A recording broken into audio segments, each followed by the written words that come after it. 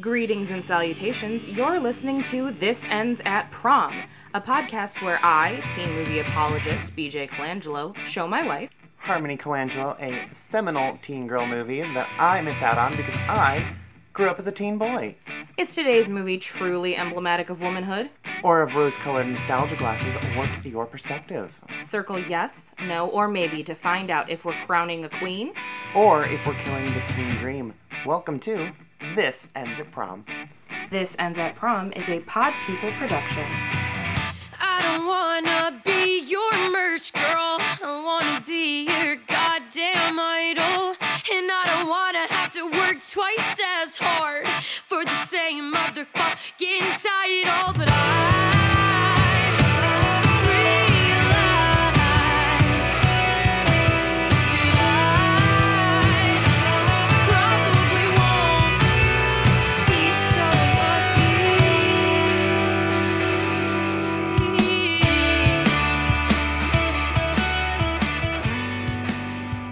Welcome back, prom party. Bleh. It's spooky season, the return. The Squeakquel. No, not the Squeakquel. The Book of Shadows. The Prom Night 2 Electric Boogaloo. Hello, Mary Lou. This ends at prom too. Yeah, that's much smarter than the shit I was saying. I was saying much dumber things. Well, friends, welcome back. It's the most wonderful time of the year. It is, and gosh, everyone is really, really excited for this episode as soon as we said we were doing it, huh? Yeah, everyone's pretty stoked about it, and it makes me feel really good. Yeah, especially because, okay, a little like inside baseball for y'all, is this was actually a first draft pick for us to do this last year, I think like week 1 of Halloween. This was the first one that I recommended. Yes, and I said, hey, maybe we could save that one and instead let's do Casper. Because I wanted something that was a little bit more, fit on the Freeform channel or Fox Family. Mm-hmm. Like I wanted something on the docket that could fit that quota. And to be fair, that episode ended up becoming one of our kind of surprise sleeper hits where people were like, wow, I was not anticipating for that to be such a deep episode. Neither was I, and I really liked that Casper episode, despite thinking Casper's just fine.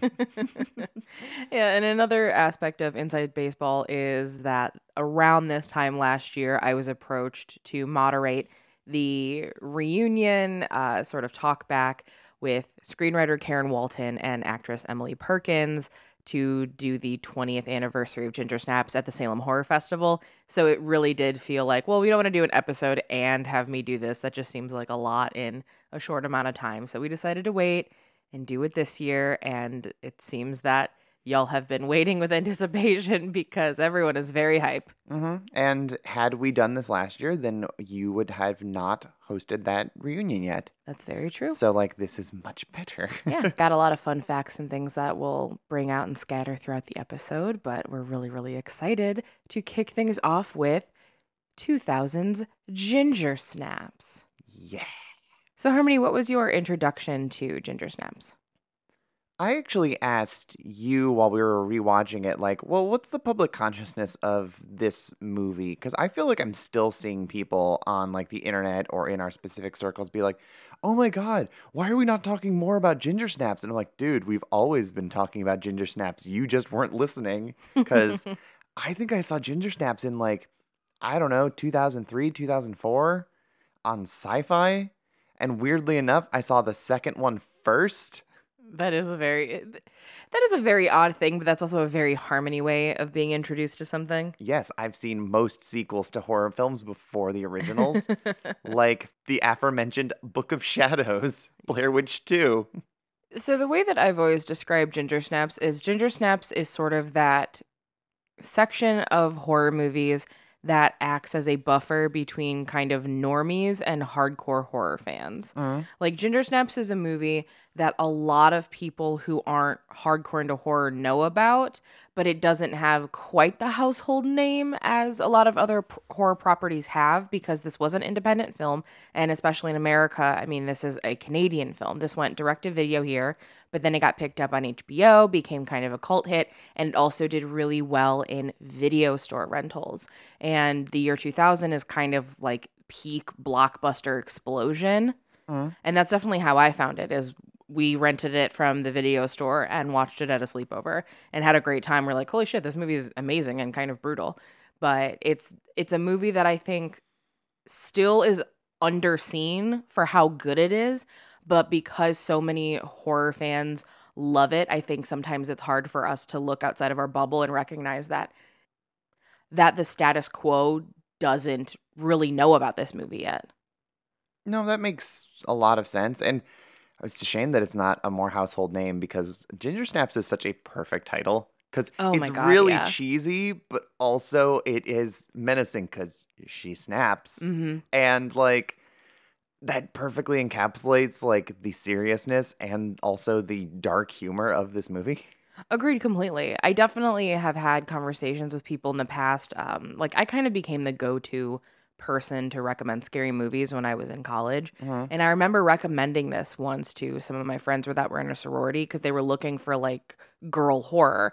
And I was like, you got to watch Ginger Snaps. And the common response was, that sounds like a Christmas movie. Yeah. Because they think of the cookie. And I was like, no. Ginger Snaps are a year-round cookie. Agreed completely. Gingerbread men are when we start getting into like holiday. But I've converted a lot of people over to the gospel of Ginger Snaps, which I'm very happy to have done over the years, because this movie's great and it deserves all the attention that it can get. Absolutely. Fuck. Wrists are for girls. I'm slitting my throat. You should definitely hang. Maybe even your final moment's a cliche around here. Not ours. B, ours will rock. You don't think our deaths should be a little more than cheap entertainment? You jazz me on this. Don't wuss out now. It's the idea of everyone staring at me just lying there. I mean, what if they just laugh? Don't be in awe. Suicide's like the ultimate fuck you. Come on, it's so us. So for the uninitiated, and according to our friends over at Fandango, our friend Dango says, Ginger Snaps is the story of two outcast sisters, Ginger, Catherine Isabel, and Bridget, Emily Perkins, in the mindless suburban town of Bailey Downs. On the night of Ginger's first period, she is savagely attacked by a wild creature. Ginger's wounds miraculously heal, but something is not quite right. Now Bridget must save her sister and save herself. I mean, yeah, that's a good synopsis that also leaves a lot of mystery. Yeah, that's one of the better ones. Good job, Fandango. I'm proud of you. But there's a lot to dive into, not even just in the film as a whole, but also in the world surrounding its production. So before we start pulling out those nitty-gritty, let's set the stage and talk about what was going on film-wise in the year 2000. It's the new millennium, Y2K, baby. Oh, God, this is, like, I think that this is, like, kind of a poopy year for movies a little bit, where we were looking at some of the releases, because it's a rough year for teen girl movies, especially following 99, which is the best year for teen movies ever. 99 is the year. Yes, so it's a rough follow-up, like, it's got a severe sophomore slump to that year. And also, horror is in a really weird spot where you have like a couple really big releases, and then it gets a little not as good, not as well known. The teen scenarios like that, and we were looking at films overall, and God, people only were talking about Gladiator this year. Yeah, was it Gladiator and Traffic are like Gladiator the two big and ones? Traffic and Crouching Tiger, Hidden Dragons like swept the Academy Awards, and what a high class year. Like, it is all about cinema, pinched hand emoji. Didn't The Patriot come out this year too? The Patriot did come out this year, Okay. amongst a lot of other really pretentious movies. But like, there was good stuff, like Emperor's New Groove and Bedazzled came out. Well, thank God for both of those. Yes, of course. So like, I like the B tier movies from this year, and gosh, our two bread and butter genres of comparison for Ginger Snaps really are a lot of B tier movies. All right, so what are we working with here? So obviously you have some big teen releases that really don't reflect the world that Ginger Snaps lives in. It's like Bring It On or Almost Famous or even like Love and Basketball, and the perpetually underrated Loser. Mm-hmm. Yes. But then once you get outside of those, you get like Life Size, which was a TV movie. Which is also great, though. Yes. And then you get like Road Trip and Boys and Girls, because Jason Biggs was just tearing it up this year. Mm-hmm. And 100 Girls and Whatever It Takes. And these were considered the popular releases according to Google, and I've not heard of 3 of those movies. Yeah, especially compared to 99, which brought us the everything. And then even into 2001, when we know that the following year is pretty successful as well. This does feel kind of like a rebuilding year. And I can't help but think that it has to do with what happened in 1999 that almost destroyed this movie as well. Yeah, and before we really unpack what that big glaring moment in American history was, the horror scene really wasn't any better, and it was probably severely impacted by that as well. Okay, so what's going on horror-wise? Because 99 I remember as being a great year. I don't fully remember what came out in 2000. Well, arguably the biggest horror movie of the year was Scary Movie. Oh, okay, yeah. So that's a thing. You also have the first Final Destination. Which I love. And then it gets a little more dicey. Okay. You have stuff like Scream 3, which isn't a teen horror movie anymore, but started as one. Mm-hmm. Like, this is the first one that's definitively not a teen movie anymore. Oh, yeah. And it's also the weakest one in the franchise so far. Yeah, I would agree with that. And here's the thing. The weakest Scream movie is better than, like, the average of most other franchises. I mean, it's better than a lot of the movies I'm about to name drop. All right, what else you got? Like, okay, so there's a movie that I know that you really love and have a great deal of fondness and actually just bought a hard copy of, which is Cherry Falls. I love Cherry Falls. It is a hot mess that I cannot believe it exists. And it's also really hard to find because it's never been on streaming. But Scream Factory has a release. It is a problematic nightmare, but they took some swings. One day we will cover that and give Brittany Murphy her flowers for the first time since the first episode of the podcast. All other releases are Psycho Beach Party. I love that. Leprechaun in the Hood. Don't love that as much. No. Blair Witch Book of Shadows. I'm an apologist for that. I saw it before the first one, and I like it better than the first one. I'm an apologist for it. Like, the Blair Witch Project original movie changed my life in a lot of ways. Book of Shadows is not trying to be the Blair Witch Project, and that's why I think that movie gets a bad rip. If you watch it as kind of its own entity and understand that it's a completely different genre, it's a lot more enjoyable. I think it's just really campy and fun. It is. It's campy and fun, but everyone's like, ugh, this isn't as scary as the other one. Well, yeah, bro, it's not trying to be. Calm down. No, it's really not. This is an era of spooky mysteries. Yes, as our friends over at the Aughts-Tyrion podcast call it, the aughts is the time of the sad mystery. Yes, and there's 2 other horror releases this year that I set aside for the very end because in my brain, one of these is one of the best comparisons to Ginger Snaps in terms of at least my like horror uprising. Okay. And the other one is probably a much better comparison. So, on one hand, you have 2000's Crocodile. Okay. Which I love the first Crocodile, and I think the first one is some okay schlock, but I think about how Crocodile also used to air all the time on Sci-Fi, and Sci-Fi is very much where I cut my teeth as like a young horror fan, and people would dismiss movies like that, which don't get me wrong, it's not great, but I think it's super duper fun. Or they would dismiss stuff like Ginger Snaps or like Dog Soldiers or any number of these other movies that would air on Sci-Fi all the time because they would see them as sci-fi movies, which meant that was like a stamp of poor quality. And that wasn't necessarily true. It just meant that they were not expensive to acquire the rights to. Right. And let me also just get on kind of a little bit of a sci-fi soapbox here. Sci-Fi gets a bad rap as well because they've put out stuff like the Sharknado movies and things like that. That's the Asylum's fault, not Sci-Fi's fault. And that's the thing. Like, Sci-Fi did put out a lot of movies that cost like nothing to make, and they are a little campy. But Sci-Fi also puts out incredibly good quality product and a lot of really cool series and a lot of really cool movies. And people need to stop making this weird lump assumption about like what a sci-fi movie is, because it feels very much the same way as when people are like, oh, Lifetime movies, they're all like cheesy and heartfelt. I'm like, first off, you're thinking about Hallmark. Second of all, like, no, there's a lot of great stuff on Lifetime, the same way that there's a lot of great stuff on Sci-Fi. So get off your pretentious high horse pedestals and give Sci-Fi a chance. There's good shit there. Yeah, let me enjoy Ghost Shark or Abominable or any of the other creature features that they put out that I'm a big fan of. But the much more direct and I think apt comparison, because it's the other side of the same coin to Ginger Snaps, is American Psycho.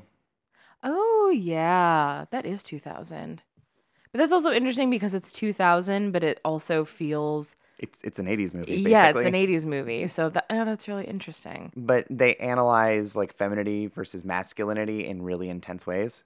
Oh, yeah. American Psycho is completely just a look in the world of wealthy, white masculinity. Mm-hmm. And it's very fascinating.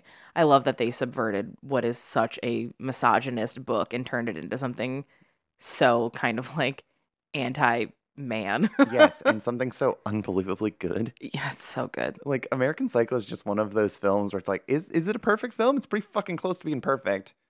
I have no notes. Okay, see? Awesome. But yeah, that's kind of our look back. And realistically, there's not a ton in common with what Ginger Snaps has going on to anything else being released in that lineup. Like, maybe aesthetically, like, Book of Shadows kind of looks like Ginger Snaps, but it's like not at all the same one film. character in Book of Shadows sort of fits in the world of Yeah, Ginger Snaps. I think that's just like the styling of the era, even though Ginger Snaps actually looks like it could be 1991 and also 2007.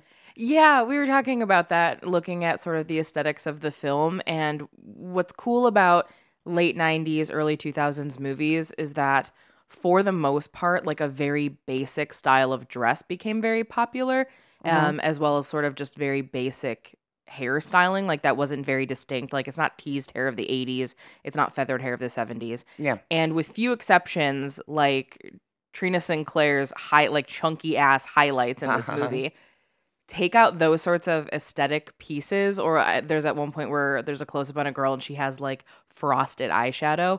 You take those elements away and you're like, oh, this movie can exist in like a 15-year window style-wise, which gives it this sort of ageless feeling, which I really enjoy that. It's weirdly Diablo Cody-esque in that sense. Yeah, very much so, where it's playing with a lot of different time periods because like, oh, I like this thing because it's vintage. So then it becomes really hard to kind of place in time and therefore becomes timeless. Yeah, actually, that kind of brings up an interesting conversation that I think would be really fun to dive into before we hit the movie, which is that this movie is extremely Canadian. This movie is so Canadian. It just is. And what's also kind of cool is you mentioned Final Destination.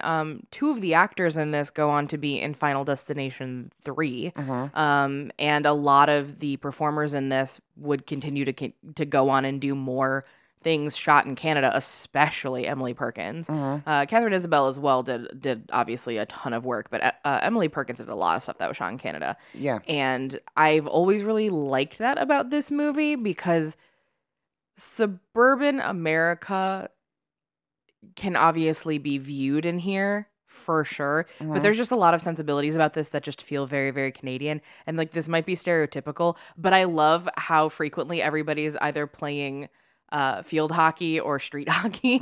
Like that is just very, very Canadian. Like no one's playing basketball, everyone's playing hockey. But that's also just kind of like a hangover from the 90s kind of thing. Oh yeah, we got the totally radical Mighty Ducks era. Exactly. So it's not that weird for there to be this chubby kid playing street hockey. Like that makes sense for this era. But the thing that I really like as far as it aesthetically goes is that because it's very, very Canadian, it doesn't look dated in the way that you think the year 2000 looks like in terms of mainstream fashion. Like the irony is that like Americans were wearing Canadian tuxedos on the red carpet and there is not a single Canadian tuxedo, by which I mean too much denim going on in this movie. And we actually had a really interesting conversation about this recently because we're rewatching Are You Afraid of the Dark? And that is also a show that feels extremely Canadian, but doesn't appear to be set in Canada in universe, but it also kind of is. It's just not really addressed, and it feels also like it could be 90% of America, like small town America. And that's kind of the window this movie functions in, where you don't have like the ridiculous Lizzie McGuire outfits that you would see in mainstream American culture going on that would immediately date this film. Right. And maybe it's because it's like counterculture or something like that, or it could just be that like Canada's a little bit removed away from our pop culture. But I think it gives it this very unique aesthetic that does not age it in the same way that if this was like an independent American release. Agree completely. I think that so bringing up like the Book of Shadows point, had this movie been an American made, like the goth aesthetic would not have looked the way that it does for Ginger and Bridget. It would have looked like Book of Shadows. It would have looked like Danielle Harris in Urban Legend. It would have been more this, like mall goth. It would have been this mall goth cyberpunk, like very extreme appearance. Very, very glamorous and overly done. Yeah, totally. Because that's just kind of that weird American shine we add on everything to make everything kind of unrealistic looking. No, this is casual goth. It's average high school girl goth. What can I afford? What can I get away with? What can I pull off? Yeah, what did I get that was not, exclusively pulled from highly stylized goth boutiques? Yeah, like the goth fashion in this feels very practical, which is fine. It's Canada. It's cold. There's a lot of like sweaters and long sleeves and stuff going on. But also it feels extremely thrifted, almost in a way that the grunge aesthetic of like the Seattle area feels. Yeah. Yeah. No, there is sort of like a thrifted aesthetic to it and again, that's another thing that I really like about this, because this movie feels so grounded in reality, and a lot of it has to do with the production design and the costuming. It's just, it's fantastic. Yeah. Big fan. Trina Sinclair, DOA at the hair dye aisle. Perished while seeking matching barrettes on nothing but diet pills and laxatives. Likes her shorts stuck up her ass crack. Favorite homework excuse? My nail glitter ate it. Basic pleasure model. Your standard cum buckety date bait. Good one. So we mentioned previously what was going on culturally that really impacted this movie, and that brings up a conversation that we've touched on before in previous episodes, but this is the movie that was the most impacted by what happened. So April 20th, 1999 is the Columbine shooting. And Ginger Snaps went into pre-production April of 1999. So terrible timing. And what a lot of people don't know is that just a few days after Columbine, there was also a shooting in Canada. So that really kind of put both America and Canada on edge, because it was back to back, like pretty much immediately. So soon after both of these shootings, the Toronto Star ran a front page article that was like, Ginger Snaps, a teen slasher movie, was being partially funded by Telefilm Canada. And Telefilm Canada is funded through tax dollars. So people were furious because they were like, I don't want my tax money going to this movie that is glorifying, violence against teenagers or, bloody dead teens or whatever. And people were really, really, really pissed about it. And they wanted it to be canceled. And so obviously that was a problem. Then what came after that is 6 separate casting directors in Canada boycotted the film and put out notices that were like, do not let your talent audition for this movie, because this is going to ruin all their careers, because this is like a movie that's being made in the wake of a tragedy. This is in poor taste. Don't do it. So that was an issue. But then on top of all of it, this is a movie about a high school. In order to make this movie, you need to get a high school to let you shoot a movie in it. And when you are dealing with administration where all they know really about your movie is probably what they read in the Toronto Star, which is like, oh, this is going to be a big gory slasher movie and we just had a shooting, everyone was like, nope, don't even want to hear it. We don't care. We don't want anything to do with this. So John Fawcett and Karen Walton had to like go above and beyond to try to get this movie made and explain to people like, no, it's about werewolves and it's about like feminism and there's a lot going on here. It is not a slasher movie. And Honestly, few teens even die in this movie. very few teens die in this movie. And they finally eventually found people that were willing to audition, as well as people who were willing to give them the space to shoot the movie, which thankfully, but the like 4.5 million whatever dollar amount budget they had was brought together by 15 separate production studios. Jesus Christ. Because they had to like get money where they could, and a lot of people were like, I don't want to spend that much money on this movie that, you know, is being made in the wake of Columbine. So they were basically having to pass the hat around to everyone? Yep. All right. Well, I mean, they made it happen, and there is this really scrappy nature to this movie that I really love, because 4.5 almost seems like a little too much money for how this movie looks. Until you realize like the effects that cost them some change. It's all in the climax. Yeah. But aside from that, it's just like, oh no, this could very easily be like a made-for-TV movie for like the first 2/3, where it's nothing too extravagant in terms of effects or budget, and I think that that's really tight. And also, I'm a big sucker for a monster movie, and we get like sniffs of monsters. Like we see the little flashes of our lycanthrope, the one that attacks Ginger. We get little bits of like her and other things floating around. We get mauled dogs. Also, the balls of this movie to start with a dead dog. Right. And then have many dead dogs. Yeah. Jesus. Like dismembered dead dogs. Yes. But I love a monster movie that lets you see the monster. And during this particular period, we're switching over to CG. So when you did see the monster, it looked like crap. Yeah. And this is practical. Yeah. And it maybe doesn't look perfect, but like it's still a really impressive effect, especially for 2000. And it looks so much better than if they had done it CG. I agree completely. I think we've got a pretty decent base kind of laid here. So let's dive in a little bit. Sure. And it's impossible to talk about our main teen girls separately. So let's talk about Ginger and Bridget. How do you feel about them? I think they complement each other very well. And when the movie starts, they seem like they're pretty much like the same, or they're on the same page. But it's like, oh no, there's distinct differences between these two. Oh, absolutely. Something that I find really interesting when I was talking with Karen Walton is that she said Bridget is based on her as a teenager, and Ginger is based on who she wishes she could be. Okay. Which I think that's a really interesting dynamic, because you're totally right. Bridget and Ginger feel kind of like one and the same when we first meet them. And then the more that the film goes on, the more you realize what's happening here, where you have Bridget is a year younger, but she skipped a grade, and it almost feels like, oh, I have to catch up. I need to be with my sister. And then you also get the stuff from Mom, where she's like, all you ever do is what your sister tells you to do. And you realize, like, yeah, the two of them are kind of one and the same, but there's definitely a lot of admiration from Bridget towards Ginger that she's trying to emulate her big sister. So part of this movie is not just Ginger's transformation after she gets bit. It's also Bridget's transformation into being her own person. Yeah, especially because Ginger is very, very sure of who she wants to be in a way that I don't think Bridget is.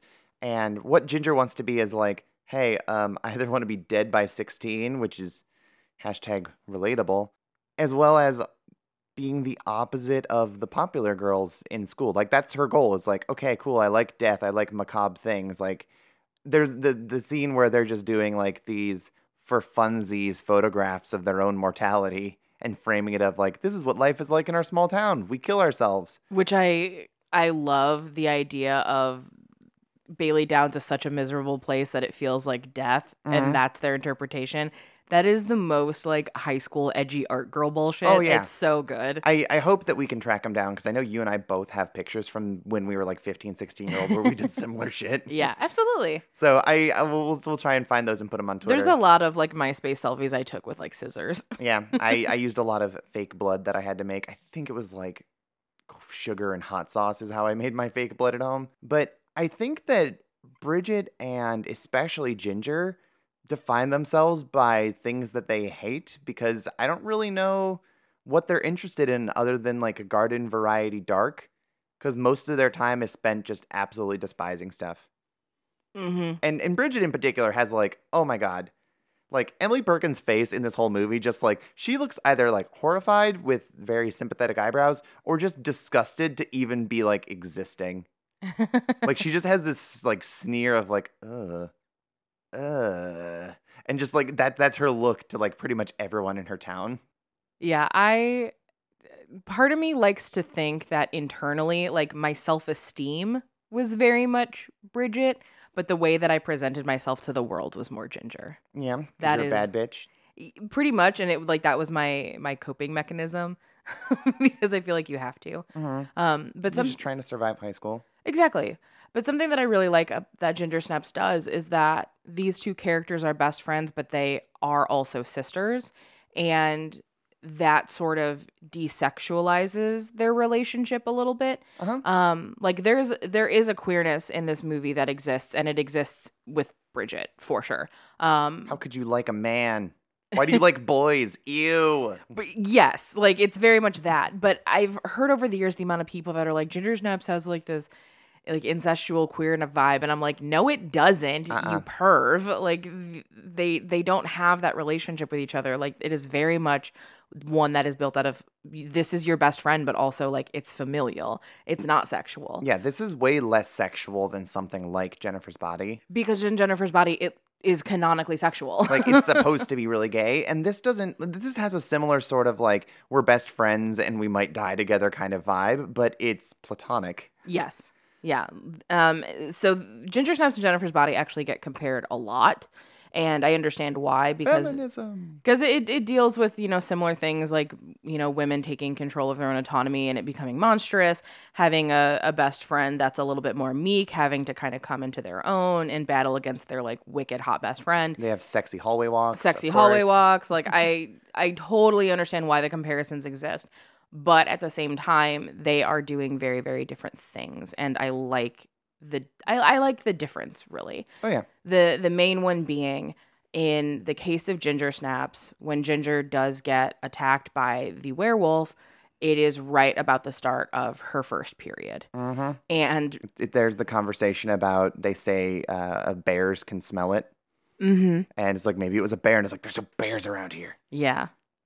I think that that's a really interesting thing to do, especially when you have the acknowledgement that both Ginger and Bridget are quote unquote late bloomers. Mm-hmm.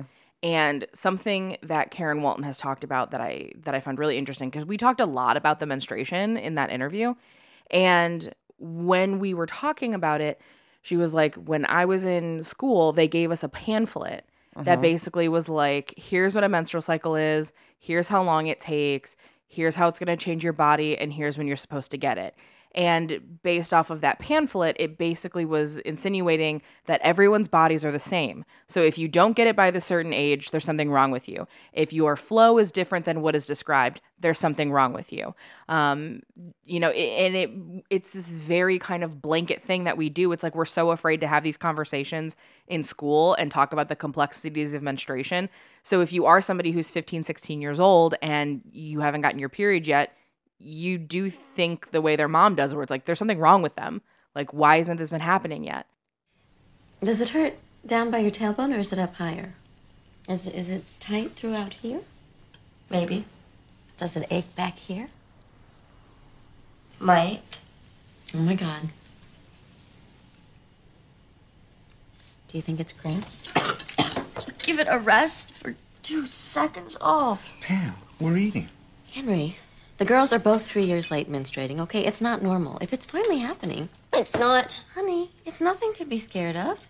It's the most normal thing in the world. Maybe it's cancer of the spine. Ginger Ann. Or tuberculosis. See what your attitude does? Or spondylitis. Spawned a what? Fuses your vertebrae together.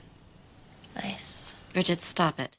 And what's also funny about the mom is that it seems like she's waiting for them to get their period because, oh, then you become a woman, and I'm having a really hard time relating to my teenage daughters. But if you have a period, then we're women now, so now we're on the same page and like we can understand each other. A house full of women and formality father is there.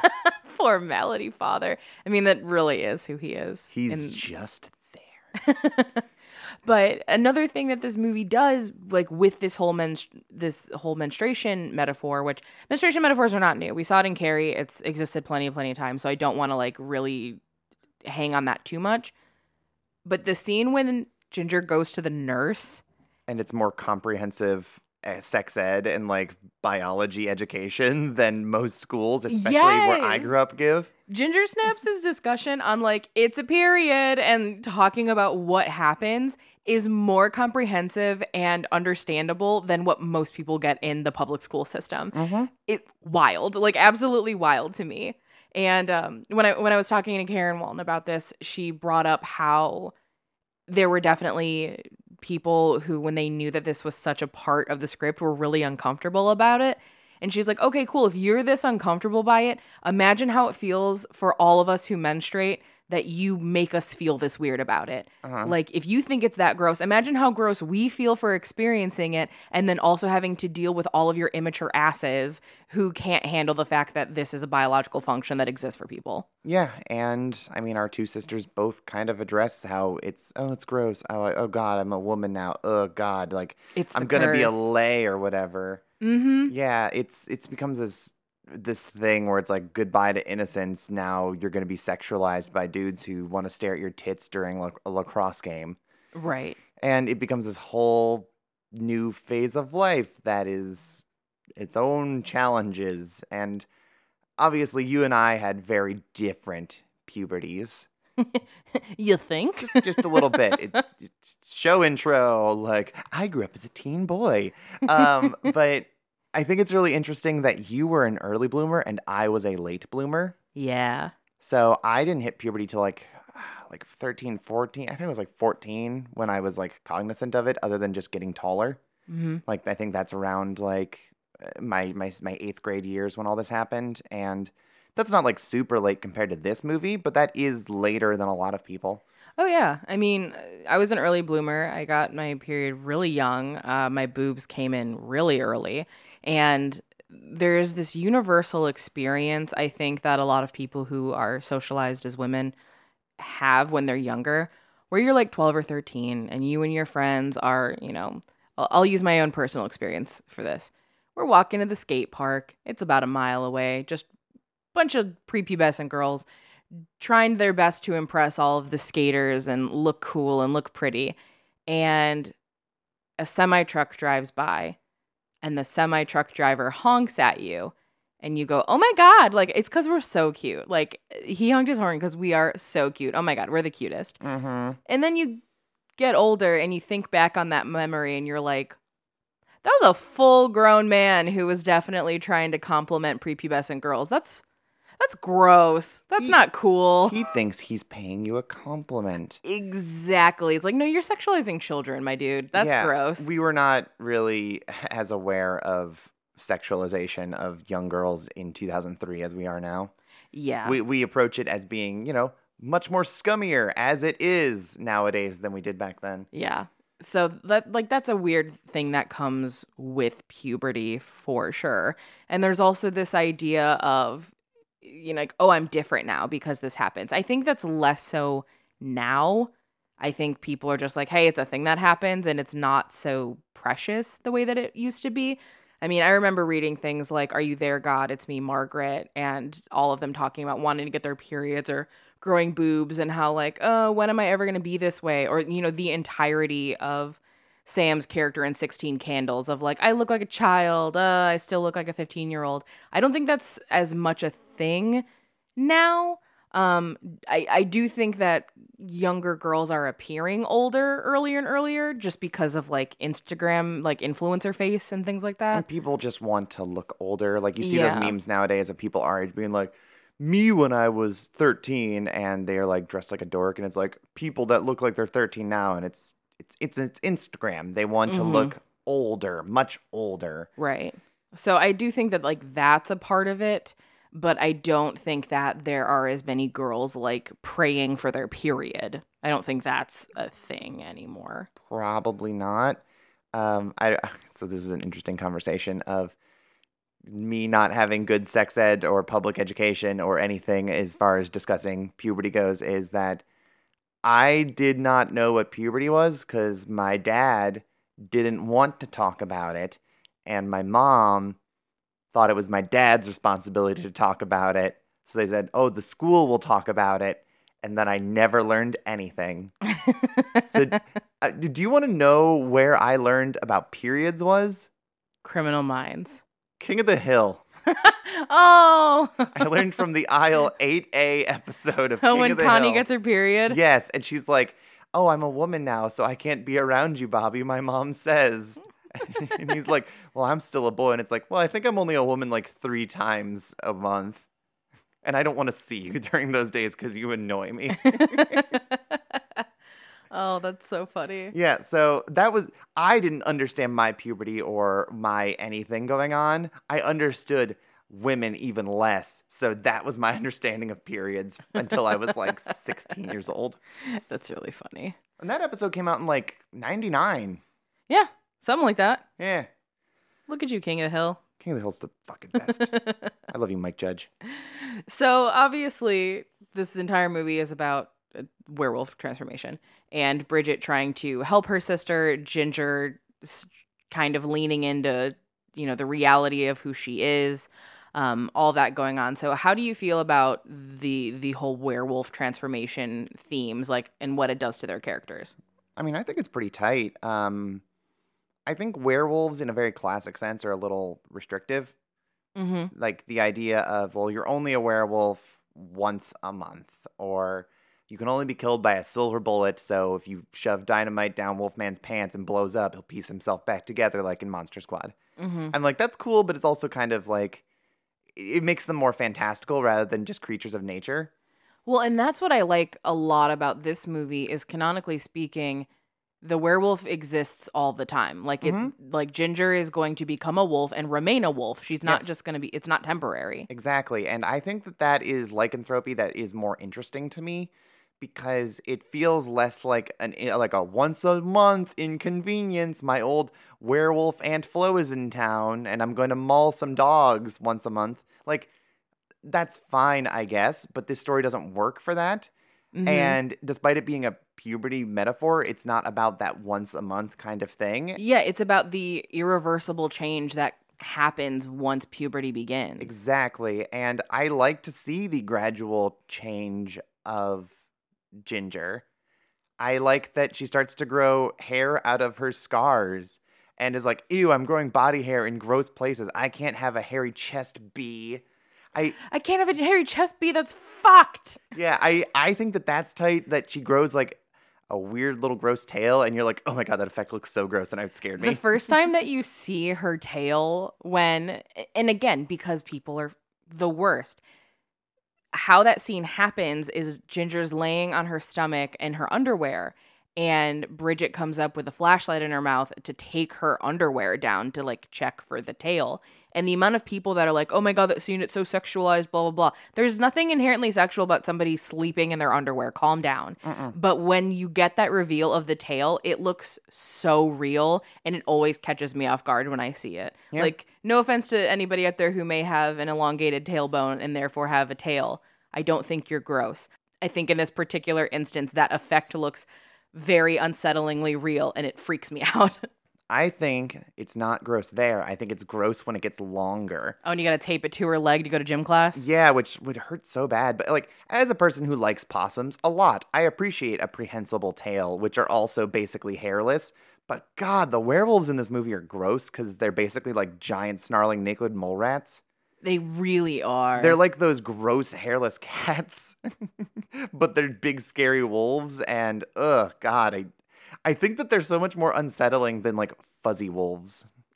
I agree, because fuzzy wolves, like, to some extent, there's a little bit of cuteness to them. Well, yeah, you see a wolf in the wild and go, that's gonna maul me, but also puppy. Mm-hmm. This one, I'm like, I don't want to touch you. Yeah, there's that Polaroid picture that Bridget takes where you get that side image of its mouth and its eye, and it's like a little bit shiny looking, and you're like, I don't like that. Yeah, it's weird, and I think that that's way more interesting than a lot of classic Wolfmen types. I totally agree. Again, I like the interesting directions they went while still adhering to like the basic concept of what a werewolf is, but taking a lot of liberties that also works within this world. And it gets you the desired effect in a lot of ways that you wouldn't with a normal wolf too. Yeah.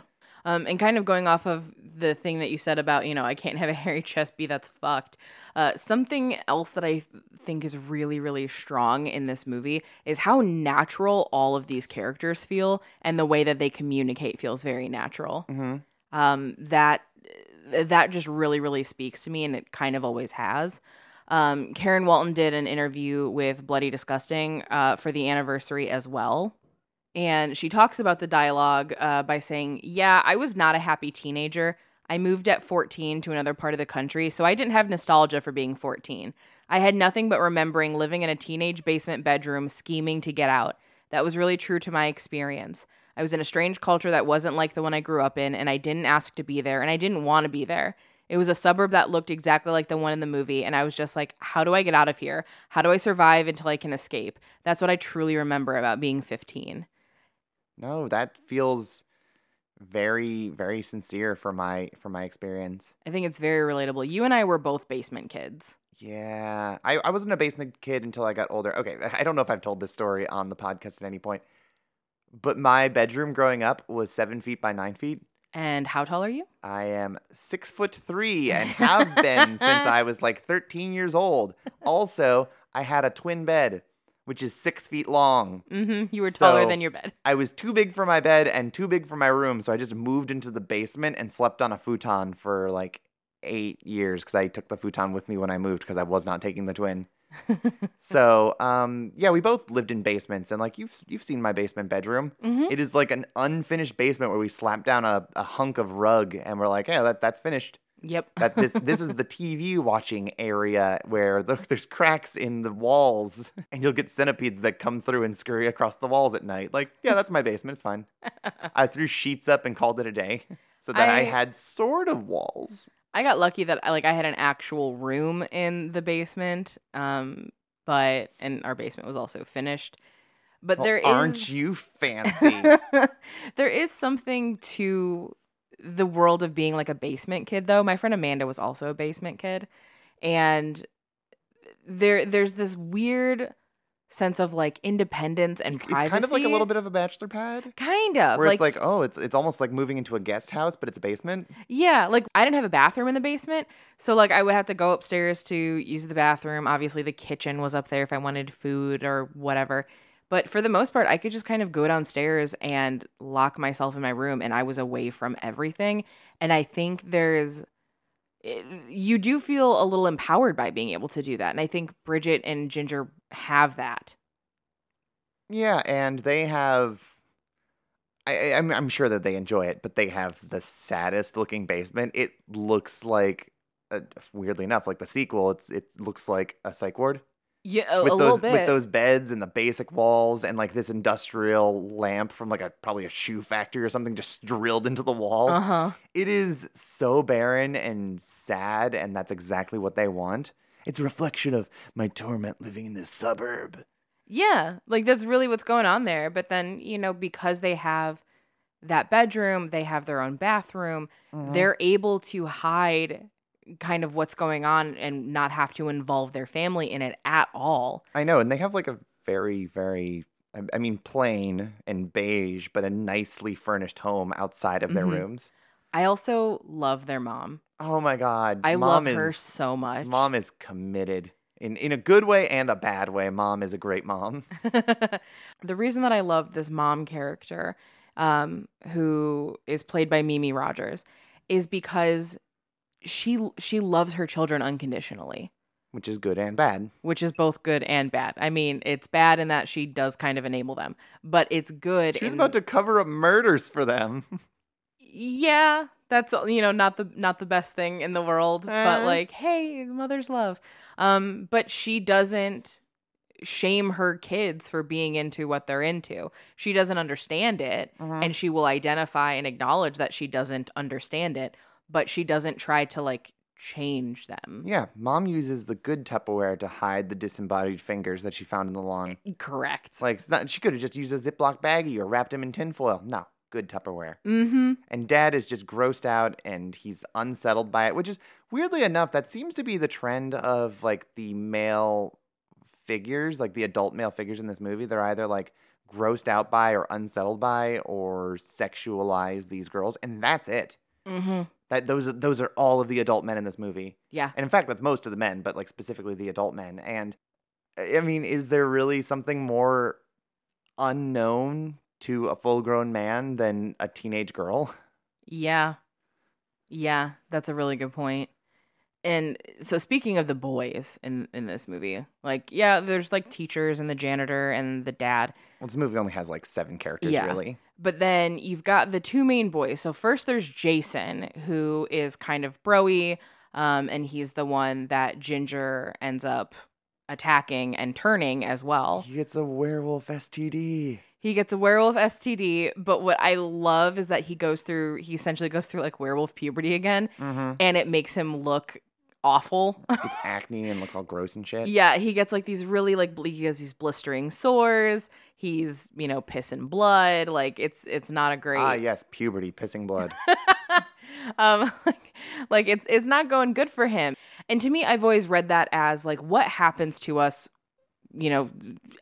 speaking from the binary gender, what happens to us when we go through puberty. And it's like women become these objects of desire, and, Ginger develops this confidence and she develops kind of like this hot girl persona, but women become these objects of desire, and then men become like creepy predators. And that's how we're seeing this play out with the werewolf. Is that obviously a sweeping generalization of what happens? Yes, of course. And I hate that I have to do this preemptive thing. I saw a tweet the other day that was like, I can tell if a person is involved on Twitter or TikTok based on how many preemptive arguments they have to make whenever they talk about something. Because if you don't talk about something, then people assume like, oh, well, you didn't mention this, so therefore you must believe it. And it's like, no, that's not how that works. But I have to do it for my own sanity. You've been on the internet a long time. I've been on the internet for way too long, and it has broken my brain and how I communicate with people. Yeah. So anyway, sweeping generalizations aside, Jason's a piece of shit. So when he turns into a werewolf and goes through werewolf puberty, that piece of shittiness is personified in the way that his face and body responds to it. Whereas Ginger gets like hotter. Yeah, and all of that actually has a talking point that I want to bring up, at least for a little bit, which is that this is a very, very popular movie amongst trans people. Obviously, a lot of trans people, when they get on hormones, they consider it a second puberty. And I don't know if I like feel that in my own soul, because I've been on and off of hormones for the better part of 12 years. So like I've gone back and forth between various gendered puberties like 9 times. And I've been pretty balanced for the most part, but that just might be a me thing. I'm only speaking from my own experience. But as is the case with like vampires or Frankenstein or werewolves, like that, any kind of monstrous transformation or a body horror, like there's always going to be a trans read to it. But the idea of these characters now going through a second puberty and being turned into a monster in some respect by it, at least in terms of like society, how do you feel about that? I have my thoughts, but I want to hear yours. So I'm a little conflicted about it because there are a lot of things that I agree with completely in terms of the trans read. You have the second puberty, you have the idea of transforming into who you always were meant to be. There's the internal conflict of this changing body and feeling very alien in it and trying to figure out how to feel comfort in that. And then once you do find that comfort, then there's a lot of power that's there. And there's also a lot of anger and a lot of aggression because you recognize how poorly you've been treated. But I think another aspect of this is that when you're a werewolf, a lot of how you're treated is that external factor. And I think a lot of these discussions started happening a lot more in the last 2 years or so, because a lot of people have been locked in their house with nothing better to do but think about themselves and what's going on in their own lives and, seeing themselves in ways they hadn't before. So there was a lot of discussion about werewolf as trans read, but specifically from people who had not yet had the trans experience with that external factor outside of the internet, where you're existing in public and you're being treated in public like a monster. and not knowing what that feels like just yet. So that's where my conflict comes from, is less about like, no, I believe that this read exists and I see it wholeheartedly. But I've also noticed that the conversation has been had by people who they've not had that hallway walk moment yet, where they've discovered, are the people really into what I'm putting out, or are the people very against what I'm putting out? And then they're going to treat me like I'm the Beast of Bailey Downs. Yeah, that second point is kind of more of where I sit with this, where, you know, you and I are both basement kids, and the irony is that people who are internet basement kids who are spending all their time not out there in the sun, that's where all of this is coming from. So, like, in that sense, it's actually really, really perfect. But also, in terms of monstrous characters, monstrous femmes in particular, being seen as trans rudes, I think werewolves are probably one of the most on the nose and, at least to me, least interesting of your big ones. Yeah. Because, like, unlike your other classic monsters who are all, you know, whether it be a monster of science like Frankenstein, where, you know, bring the torches and the pitchfork, people see you as that all the time. It is what it is. Versus, like, this sexual allure of becoming a vampire, like, in the form of, like, a familiar where you desire to, you want to be turned. There is this lack of consent and this aggressive being turned against your will thing in terms of werewolves that really clashes with the, like, euphoria of a trans read for me. Yeah, and the other thing to be made is that Ginger Snaps is, like we said earlier, one of the only exceptions where the transformation is permanent and constant. So the idea of, oh, I feel seen by werewolf movies also implies that really gross turfy logic of like a wolf in sheep's clothing kind of thing, because that's literally what this is canonically most werewolves only change with the full moon. So they're able to kind of like walk amongst you for most of the month and then turn into a wolf. And that perpetuates like really, really dangerous rhetoric that is continually used to cause harm to actual trans people. Yeah, and I mean, I guess before we move on to our next topic, I want to say that if people have this read and that this works for them, then, you know, more power to you. That's cool. For me personally, I've never really identified with like the horror towards my own body in the way that you have with this, with like a transformation, or with like a body horror film of like, oh, there's something in here and it's not my body and I want to be who I want to be. And that theming's never really worked for me because I don't hate my body.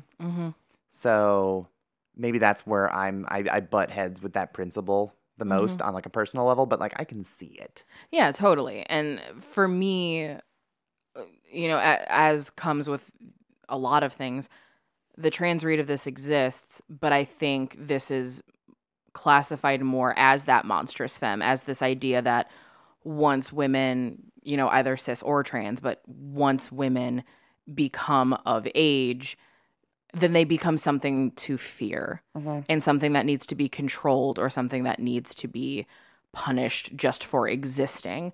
I think that is the stronger read of this. But again, that's the beauty of film, is that you can kind of analyze things however way that you want. Yeah, absolutely. And I think that speaks to kind of what this movie is doing above most other werewolf movies, is that it can comfortably hold down more than one of these reads in its ideals.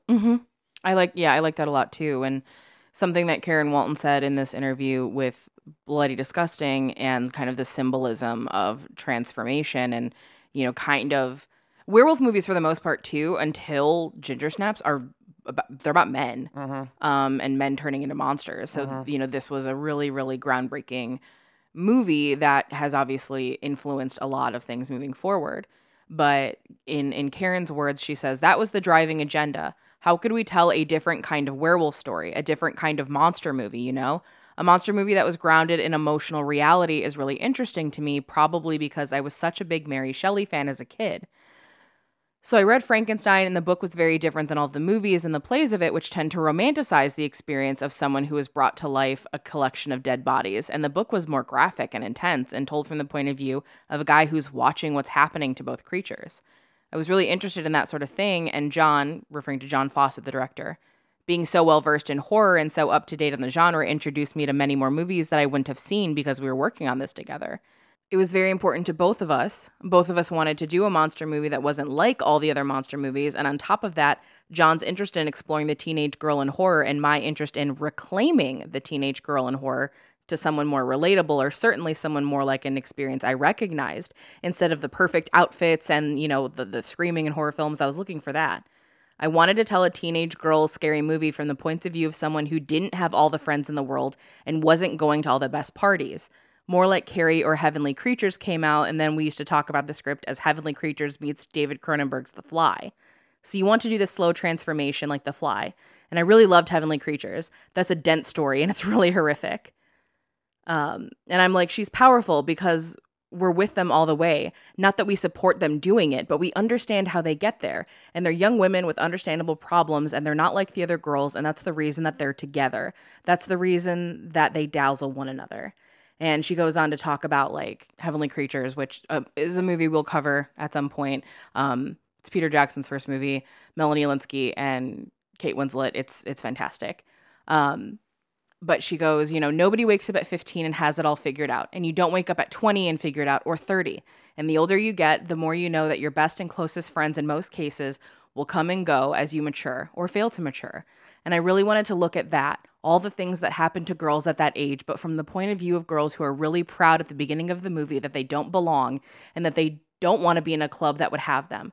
They're just a unit of two, and they actually see advancing out of this world together. First of all, Mary Shelley, original Gothic basement kid. She really is. Second of all, listen to that. It all makes perfect sense for what she set out to do with this movie and what it ended up being. And we've been asked by people since we started the podcast, like, hey, when are you going to do like Halloween? When are you going to do like a Friday the 13th movie? And those are not teen girl movies really. And they're certainly not really being about being a teen girl. They just have teen girls, and maybe we will someday. But unlike a very classic horror Final Girl, like this is so much more about being a teen girl than just having one as like a way for the audience to empathize with the final character, to be more invested in your plot. Like there's no exploitation of the teen girl for sympathy. This is just like a very Mary Shelley Gothic kind of tragedy. Mm-hmm. I agree completely. I mean, I could make an argument to why we could do Halloween, but that's just me. Well, I'm not going to say we shouldn't do it. I'm saying like just as an example. Yeah. But in a movie like this, the teen girldom, that is the heart. This movie does not exist without those themes. Uh-huh. You could kind of redo a lot of the slasher canon without the final girls into something else, and it would have just changed the convention of it. Uh-huh. But the movie could have still existed in that world.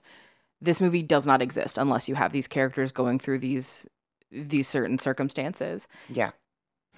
You love it. You come for the ride. We'll scratch. Swap some juice. We'll be our own pack like before. So us-be. I'd rather be dead than be what you are. We have a pact! I'll buy 16 or 10 this even together for fucking ever! I said I would die for you. No, you said you'd die with me because you had nothing better to do. Fuck you too. You think I want to go back to being nobody? You're fucked! So I want to talk a little bit. We've talked about Ginger's transformation, but I want to talk about Bridget's transformation and, kind of where she ends up at the end of this movie. How do you feel about that transition? She becomes a doer. Mm-hmm. She's more of a leader, more of someone who can assert herself against Ginger, and she does it by teaming up with this guy that Ginger says don't hang out with him. Mm-hmm. He just wants one thing, and I don't think he wants to fuck her. No. Everyone seems to be warning her of that, like, oh, he's a cherry taker or whatever. And I don't get that read from Sam at all. I don't either. I think Sam genuinely wants to help because he hit the beast of Bailey Downs with his car. He saw what that thing is capable of, and he wants to stop it. There are many easier ways to go about getting a cheap lay if you were like a teenage scumbag than trying to especially- slay a werewolf. Well, especially because Trina Sinclair throws herself at him the entire movie, and he's just like, yeah, whatever. No, he's interested with Bridget because he wants to get to the bottom of this. He wants to help her because, for most of the movie, he thinks that Bridget's the one who was bit when we know that that's not true. Because again, Bridget's being a good sister. She's trying to protect Ginger by not being like, oh yeah, my sister got bit by a werewolf, which I find very kind of her. But Bridget sort of grows, like, she's not the one who goes through puberty in this movie. She doesn't get the period, but she's the one who matures and grows up. Like, Ginger becomes way more destructive even without kind of the werewolf element to it. Like when she has sex with Jason and he's like, I should be the one that's in control. Like, who's the guy here? And Ginger's basically like, shut up, bitch. I'm going to have sex with you now. And is like very much the Dom force. And it's this moment where you recognize like she doesn't fully understand like what's going on with her or what power she's got going on here. She doesn't know how to control this yet. So she's just kind of lashing out, which I think is very common when teen girls go through puberty. Oh, yeah. Like Like- we're all a bunch of moody assholes for a reason. Oh yeah, one of the most real feeling lines in the whole movie is when she's shaving her leg and her mom comes in, is like, "Hey honey, you doing okay?" And she's like, "Fuck off, mom!" Yeah. Like she just screams at her, and I'm like, yeah, no, that feels like what I imagine a teen girl. That feels like what I imagine living with a 15-year-old girl would be. Oh yeah, it's forever the Annie and Freaky Friday of, oh my God, you're ruining my life. Like it's that energy. Yeah, but one thing that I think is so interesting is that when you look at where Bridget is at the start of the movie versus Ginger, there's a lot more to maturing than physically. Just because you're getting older and your body's changed, like you just because you're 50 years old maybe doesn't mean you're mature. Like you have to actually like Correct. work on yourself and grow emotionally and mentally, and that's what Bridget's doing in this movie. And that is a significantly more powerful change because that's what ultimately ends up, killing, in quotes, her sister. And, that's something that I would like the trans read of this movie to put in its pipe and smoke it.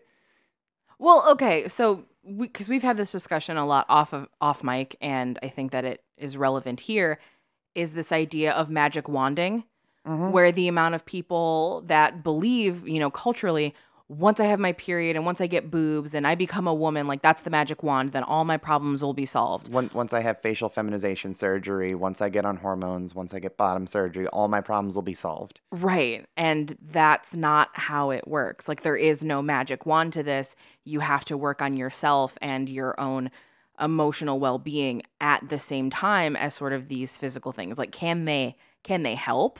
Yeah, for sure. Like if you feel really shitty about yourself and you want to change something about it, that can absolutely help. Yeah, definitely. But that's not the only thing that has to take place. Like there's a reason that they do like psychological evaluations before you get plastic surgery.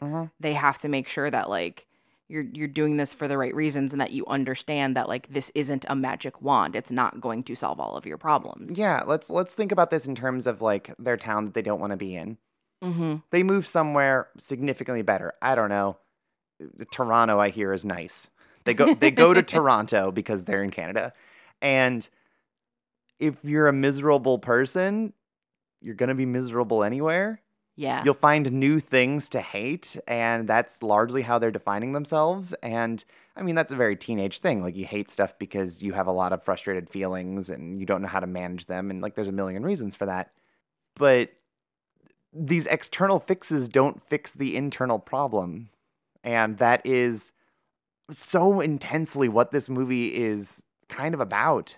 It's about maturity physically and mentally. Yeah, agreed. And Karen Walton says something similar where she says that each of them has a journey. I didn't want to do that traditional popular horror style where it's just one girl or it's all the girls and one girl survives or something, because it's not all the same. And wouldn't some of us make different decisions?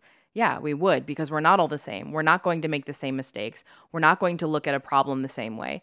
And that was really important for me, for Bridget especially, because the point of the story is that if Bridget tried to stay with Ginger and defend her when she becomes absolutely not Ginger anymore, Not only would that be a lie, but she herself needs to end this relationship to survive. In order for Bridget to ever have the kind of happiness she deserves, she's going to have to break up this codependency. Yeah. And yeah, absolutely. And like, what does it say about like her subconscious that she had the cure in one hand and a knife in the other one? Right. Like that. I will not die down here with you. Yeah. And what does that mean in a general sense? Because she just says like, hey, we made a blood pact. We're going to kill ourselves together. We will die together. Like, she has no intentions of living. Ginger is never going to let her live in the context of this story. Correct. And that's even something that they bring up where it's like, we made a pact, dead by 16 in the scene, or, but together forever. And there's that moment where Ginger's looking at Bridget and she goes, I said that I would die for you. And Bridget says, no, you said you'd die with me because you had nothing better to do. And that is a very important distinction. Like, I'm a person that, looking at you right here and now, Harmony, I would die for you. Thank you. I would die if it meant that you got to survive. Yeah. I would also die with you, for sure. Yeah, But I would do both. But that's the thing is... I'd rather neither of us die. Right, but I would neither do that both. not happen. But push came to shove. Whereas Ginger would not die for Bridget. Ginger would go on living without Bridget just fine. Oh, yeah. But she would die with her because she got nothing better to do. Whereas up until that point, Bridget would have died for Ginger and would have died with Ginger. Yeah. And this transformation is her finally being like, no, I'll die with you, but I will not die for you. Yeah. Ginger will find someone else to take macabre photographs of her for. She's growing up into a pretty young lady. There's plenty of horror photographers that'll take gross pictures of her covered in blood and half dead. Just, you can find them. They're everywhere. Yeah. So I want to talk a little about the ending, but I more so just kind of want to just amplify Karen's words about the ending because I share the same sentiment. Okay. I think that it's wonderful. But she said, it was one of the last scenes we were absolutely sure of because it was really hard to decide how we wanted people to feel watching the movie as it ended. It's truly a tragedy for these characters that we care about, but that was the trick. So we care about them now. It wasn't like, yay, the bad guy's got an axe in his head and the woman with a really tight t-shirt went. It wasn't that type of movie. Who wins here? This is horrible. It's horror. Two individuals I really care about can't finish the movie in a positive way. It wouldn't be true, Let's keep these characters as who they really are. When I think about it, I automatically choke up a bit because I still flash back to the days at my desk where I'm trying to write the final moments between Ginger and Bridget. There's a lot of Kleenex, I'm telling you. I knew I got it right when I was like, oh, this is horrible. This isn't how I wanted this to end, but this is how it has to end. Bridget has to survive this. And Ginger, even if she's still in there, she isn't Ginger anymore. Like, get out, save yourself. One of my complaints is always like, why do they run in the basement when they know the thing is always in the basement? Yeah, that's a good last line. Right? And, she goes on to talk about Scream and how much she loves it as well. But, like, that's really what is going on here is that no matter what, even if she cures Ginger isn't Ginger anymore. She's grown and now she's turned into kind of this, like, vindictive and manipulative person. She's not the Ginger she was beforehand because that's life. People grow and they change, and sometimes the ways that they change are not positive. And you have to find that strength in yourself to let them go. Like, something that I struggle with a lot, and I think a lot of people, especially in the last couple years, have been struggling with, is having to come to terms with the fact that people that have like made huge impacts in your life, either a family member or a friend that you've known for a very, very long time, when you recognize that like your moral boundaries are nowhere near the same. Like, I think about the amount of people I know who were like, yeah, I had to go no contact with my parents because my parents, don't believe in racial justice.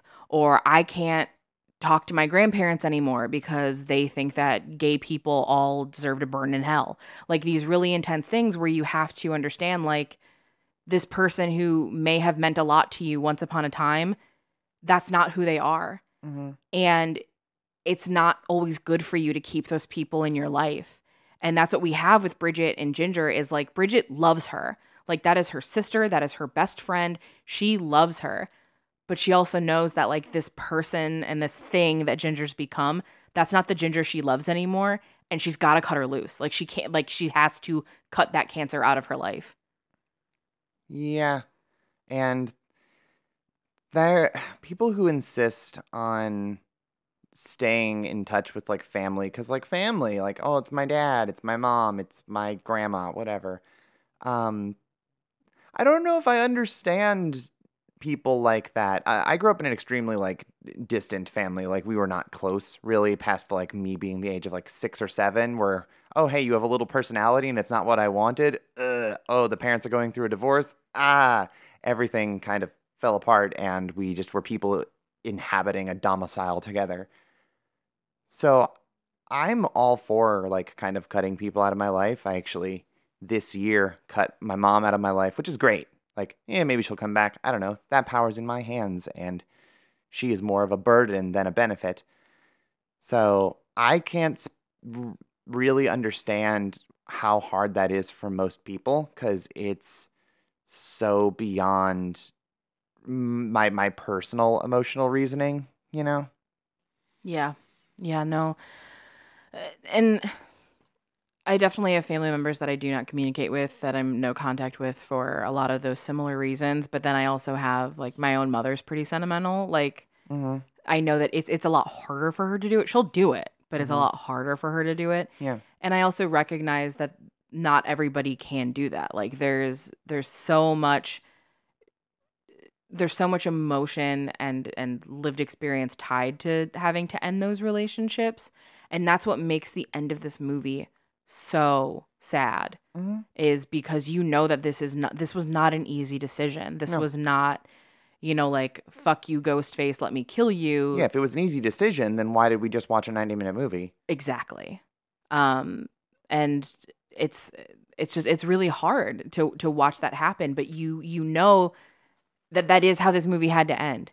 Like, as much as in your heart of hearts, you might think like, oh, it would have been so great if they just would have like ran off together and it would have been like the ending of Let the Right One In, which is also not an inspiring ending. And people think that it is because people are weird. But Bridget knows, like, even if she were to like help Ginger, like it would have been a lifetime of being the one who takes care of her. It would have been a lifetime of being the one who covers for her. Like, lest we forget, Ginger killed a bunch of people like before she fully turned, like a lot of people. And mom wants to burn the house down and just flee with her kids to cover it all up. Exactly. So like this is like the antithesis of like a Thelma and Louise ending where it's like, let's just keep going. We're not running anymore. And it's beautiful and it feels great. And it's like, oh no, this is not in the sun and it's glorious and a blaze of glory. And they both die together. It's like, no, you have to die so that I may live because I will not live like this. And that's just the reality. Yeah. And I think they really made something special. And the reason being is because there wasn't like an agenda to what they were doing. They just wanted to tell a true and authentic story, through the lens of a horror film. And I like to think that they succeeded. Because it's a movie we're still talking about 20 years later. It's a movie that people love and have analyzed to hell and back. There are so many essays and YouTube videos and, what have you about this movie. You can find all of it. But this movie is kind of the perfect teen girl horror movie.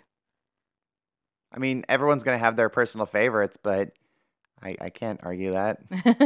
This movie is so intrinsically a teen girl horror movie. Over on the Patreon, like we just recorded an episode about Idle Hands, and I could have picked any number of teen boy horror movies. There's an unlimited number of movies that are horror and are about teen boys, but I picked that because it is so undeniably a teen boy horror movie.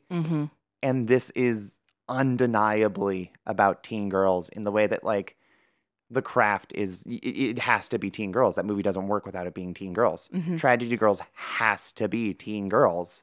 Like, it's entirely necessary. And this movie is really dark and sad, but it's also about growing up, and that is the teen experience. And if it wasn't for a movie like Ginger Snaps, we likely would not have gotten a movie like Jennifer's Body. So this really was kind of laying the foundation for a lot of these really subversive teen girl coming of age horror movies that we got in the aughts and even until today that really bring me a lot of joy. And I love this movie, and I hope that this episode inspired a lot of people to check it out for the first time if they haven't. But Harmony, the time has come. Oh, yeah? Ginger Snaps is asking you to the prom. Is it a yes, a no, or a maybe? And are you writing anything on the card back? It is the biggest yes. Perfect. Like last month or whatever, we did our ranking of the 50 movies that we first covered and how they rank up with each other. And it's like, oh no, this is an S tier film. Yeah, this is an A+. Like, this is like a top tier film. It's one of the best films we've ever covered. It's damn near perfect. Like, I think it's great. I really like everything you can take out of it, everything it's directly saying and everything it's indirectly saying. It's pretty fucking awesome. Well, great. I love that. And friends, I think on that note, there's not much more we can say that hasn't already been said either by ourselves or by the countless others who have analyzed this film because it is so beloved. If you liked this episode and you want to support the show, you can always give us that a 5-star review on Apple iTunes. It really does help the show. We also have a Patreon, patreon.com/thisensatprom. You can follow the show on Twitter and Instagram at thisensatprom. You can follow me on Twitter and Instagram at BJ Colangelo. I'm doing lots of spooky stuff for spooky season, so there's a lot going on over there if you want to check that out. Harmony, where can people find you? I am doing less things than BJ for spooky season, which, you know, I think everyone is doing less than you for spooky season. Yeah. It's a strong case. So you can follow me on Twitter and Instagram to see what little things I'm doing here and there at Velocitraptor, Velosa_trap_tour. And as always, huge thank you to the Sonderbombs for allowing us to use Tidal for our theme song. Harmony, do you have a cool indie band for people to check out this week? I don't know why I phrase it like that every single week. Like, I know that you don't have one. Like, maybe you don't have one this week. You have one. There's definitely been weeks where you're like, do you? And I went, crap, I did not think of one. And then I have to scramble through my Spotify to be like, oh my God, who released something good that I want to plug? All right, so who do you got? I have a personal favorite of mine, particularly for this time of year. His name is Will Wood, and his album Everything Is a Lot by Will Wood and the Tapeworms from like maybe 6 years ago is a Halloween staple for me every single year. It's got a lot of Danny Elfman meets Tom Waits chaos that I really, really love, and that kind of permeates into all of his music. But the specific song he released recently is called Sex, Drugs, and Rock and Roll, and it is probably not as sad or as impactful unless you understand the very tumultuous relationship that this man has with his fans and his public image and his mental health and his substance abuse. And I don't know if it's as great to anybody else as it is to me, but if you want something a little more accessible, the Normal album came out last year. It was my favorite release of that year, and it is all about suburban America and 80s nostalgia by the way of 50s nostalgia, and it's also dark, and it's about mental health, and it's just absolutely incredible. So, yeah, just go listen to Will Wood. He's got an Indiegogo up right now to fund his next studio album. Well, beautiful. That's so much deeper than I normally get with our plugs, but he's one of my favorite people making music today, so. Well, wonderful. I hope everybody checks out Will Wood. Will Wood's music is pretty fantastic. I think y'all will love it. But friends, that takes us out on this. We will see you next time for the continuation of Spooky Season. Save the last dance for us.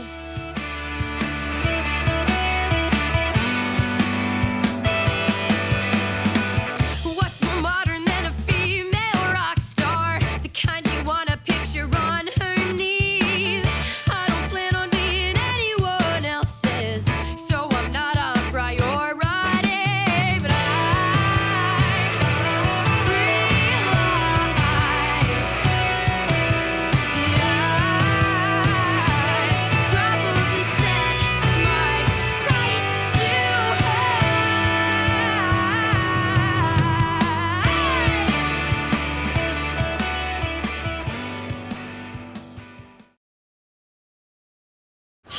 fits. I think we should get together.